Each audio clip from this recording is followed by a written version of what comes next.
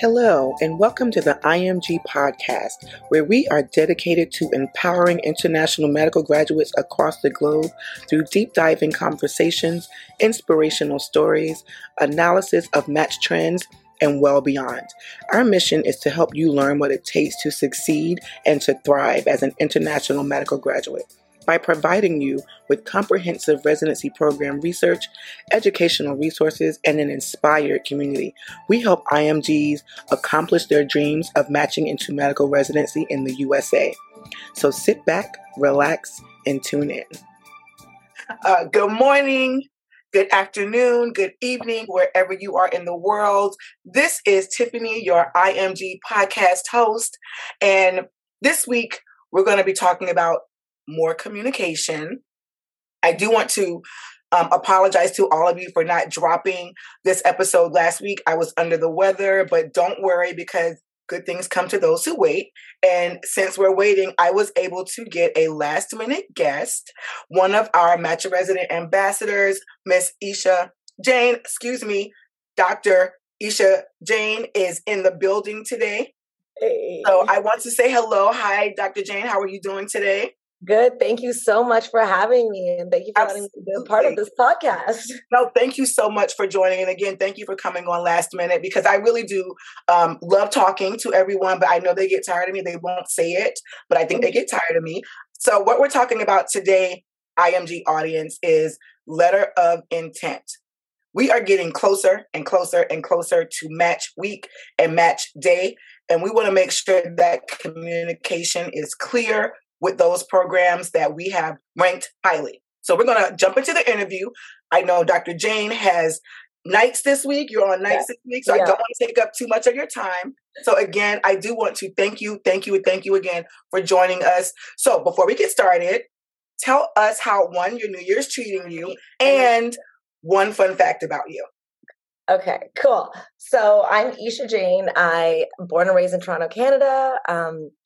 I'm currently in Philly. I'm in my first year of family medicine residency at Cooper Hospital. My New Year was amazing. I was able to have New Year's Day off. I spent Christmas at home with my family.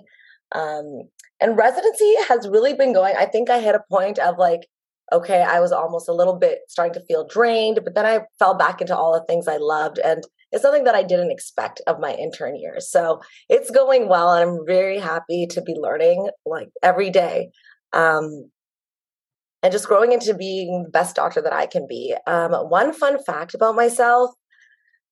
I dislike going to hibachi sometimes because I just have a fear of food flying into my face. And so hibachi is so good. What are you talking about?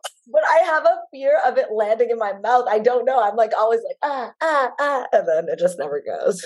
Have you ever seen those Instagram videos with the little babies that are at hibachi and they get so scared when they see the fire? They're hilarious, right? Right. Yeah. So I can understand a reasonable fear. So I'm going to let you slide with that fun fact about yourself. Okay, thank you so much. So thank you again. I'm so glad your New Year is going off to a good start. And thank you also for being very honest about where you are in your residency journey, because I know it can be draining. I am not in residency. That is for you all to have. But I do understand the pressure and the stress that you all go through. So thank you again for being here and sharing that. Yeah. And I know they appreciate my IMG audience, your real world perspective, because I'm sure they're going through the same thing right now. Mm-hmm. So let's get into it. Okay. Letter of intent. First things first, to send or not to send a letter of intent. So what are your thoughts about letter of intent, and how are you approaching the program or programs that you are highly interested in?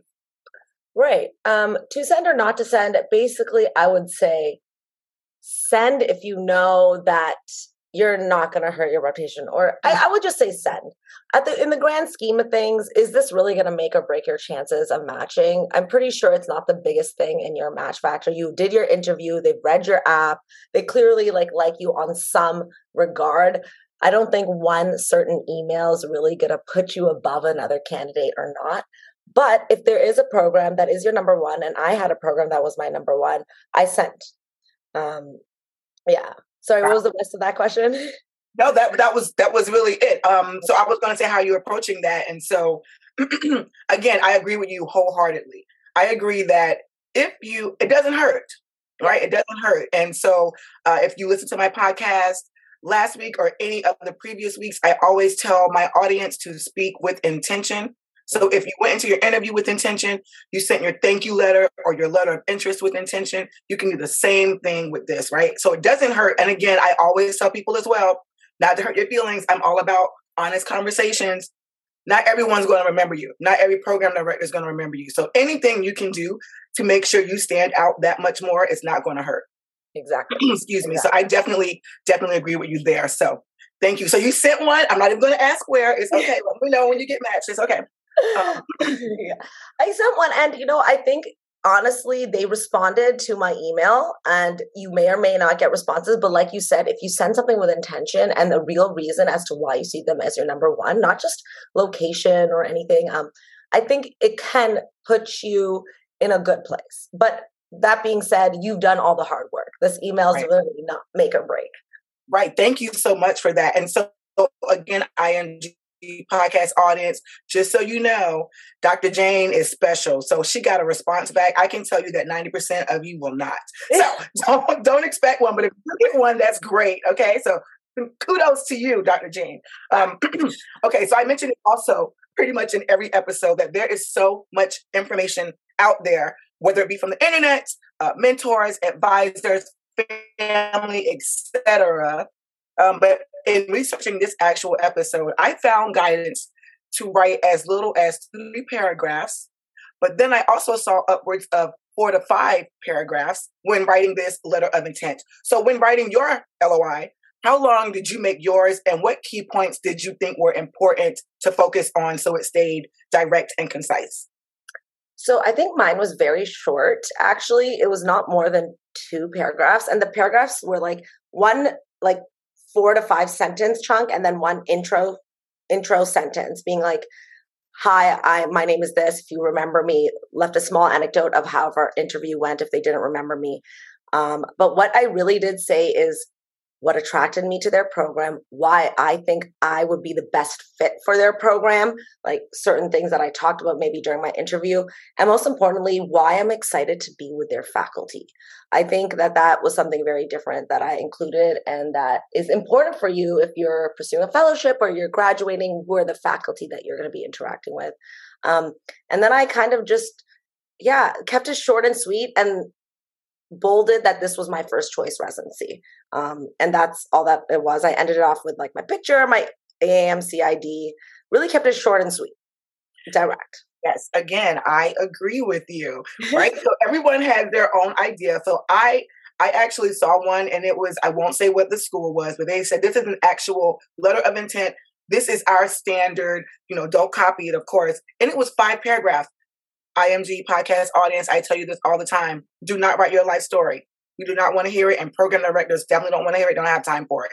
So 2, maybe 3 paragraphs, and I say, again, make it very concise and direct. And so if you listen to Dr. Jane and what she was saying, she was very purposeful in what she was talking about, right? You want to make sure you address the program director. You want to talk specifically about when you interviewed. You want to talk about what you enjoyed about the program, why you are the best fit for the program.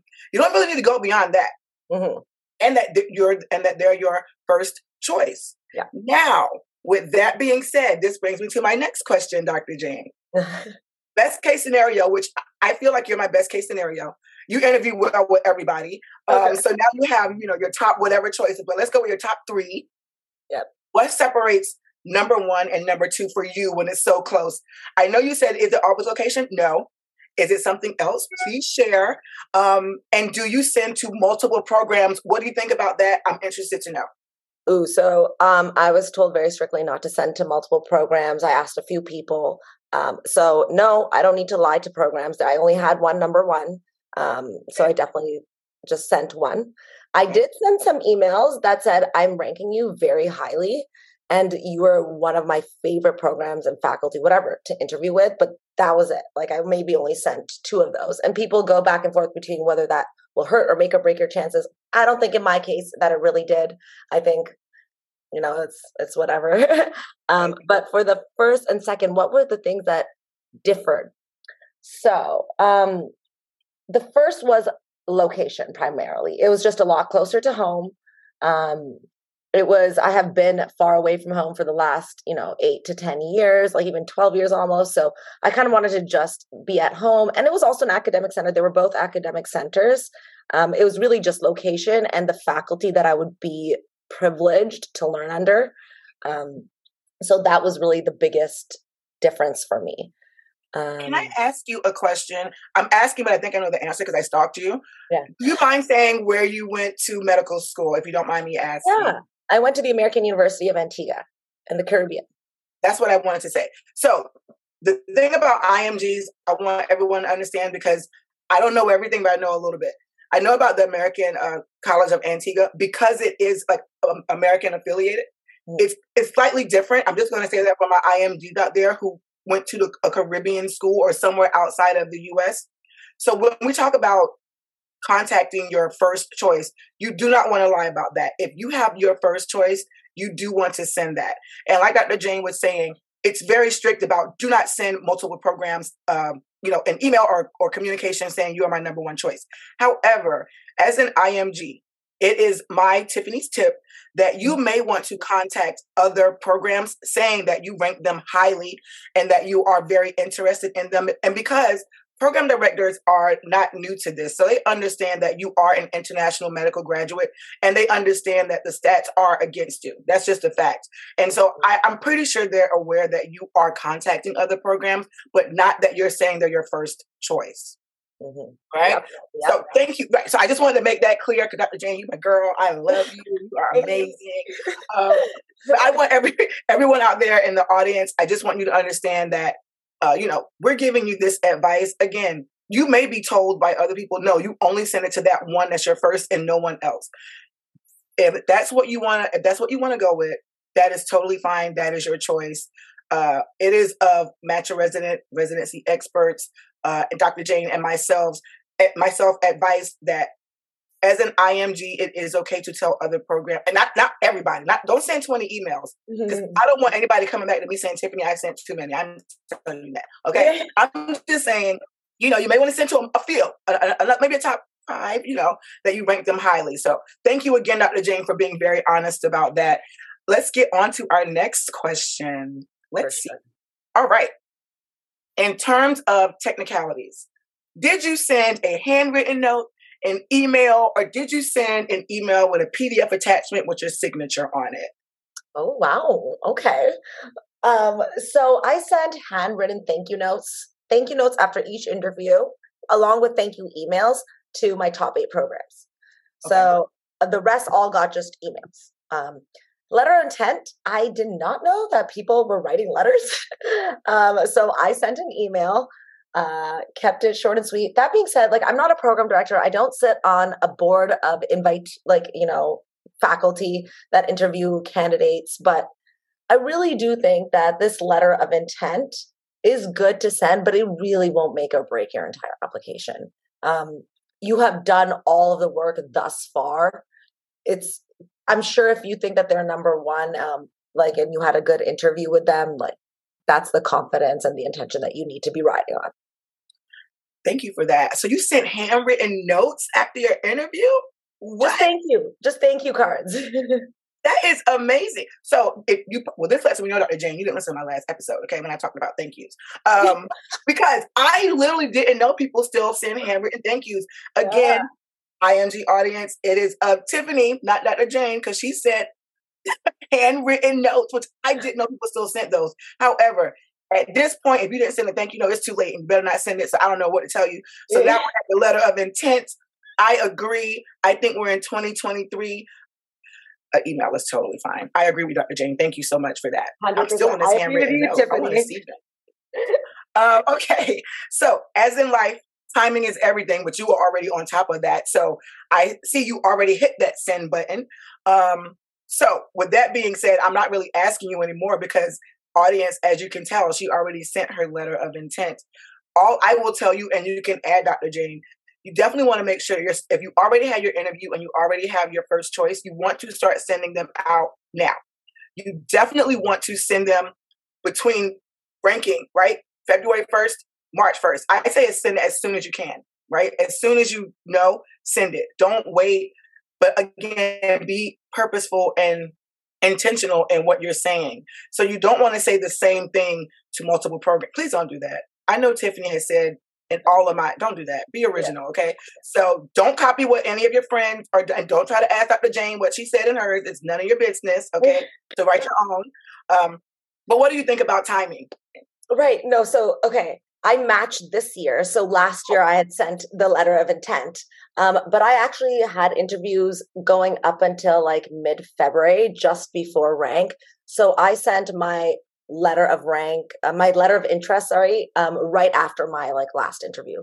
And my last interview was like one that I put in my top 8. But I would say once you are done all your interviews and maybe you're like 3 weeks to 4 weeks out from rank, it's way okay to send your letter of intent during then. That's basically when I tried to send mine was like 2.5 to 3 weeks before.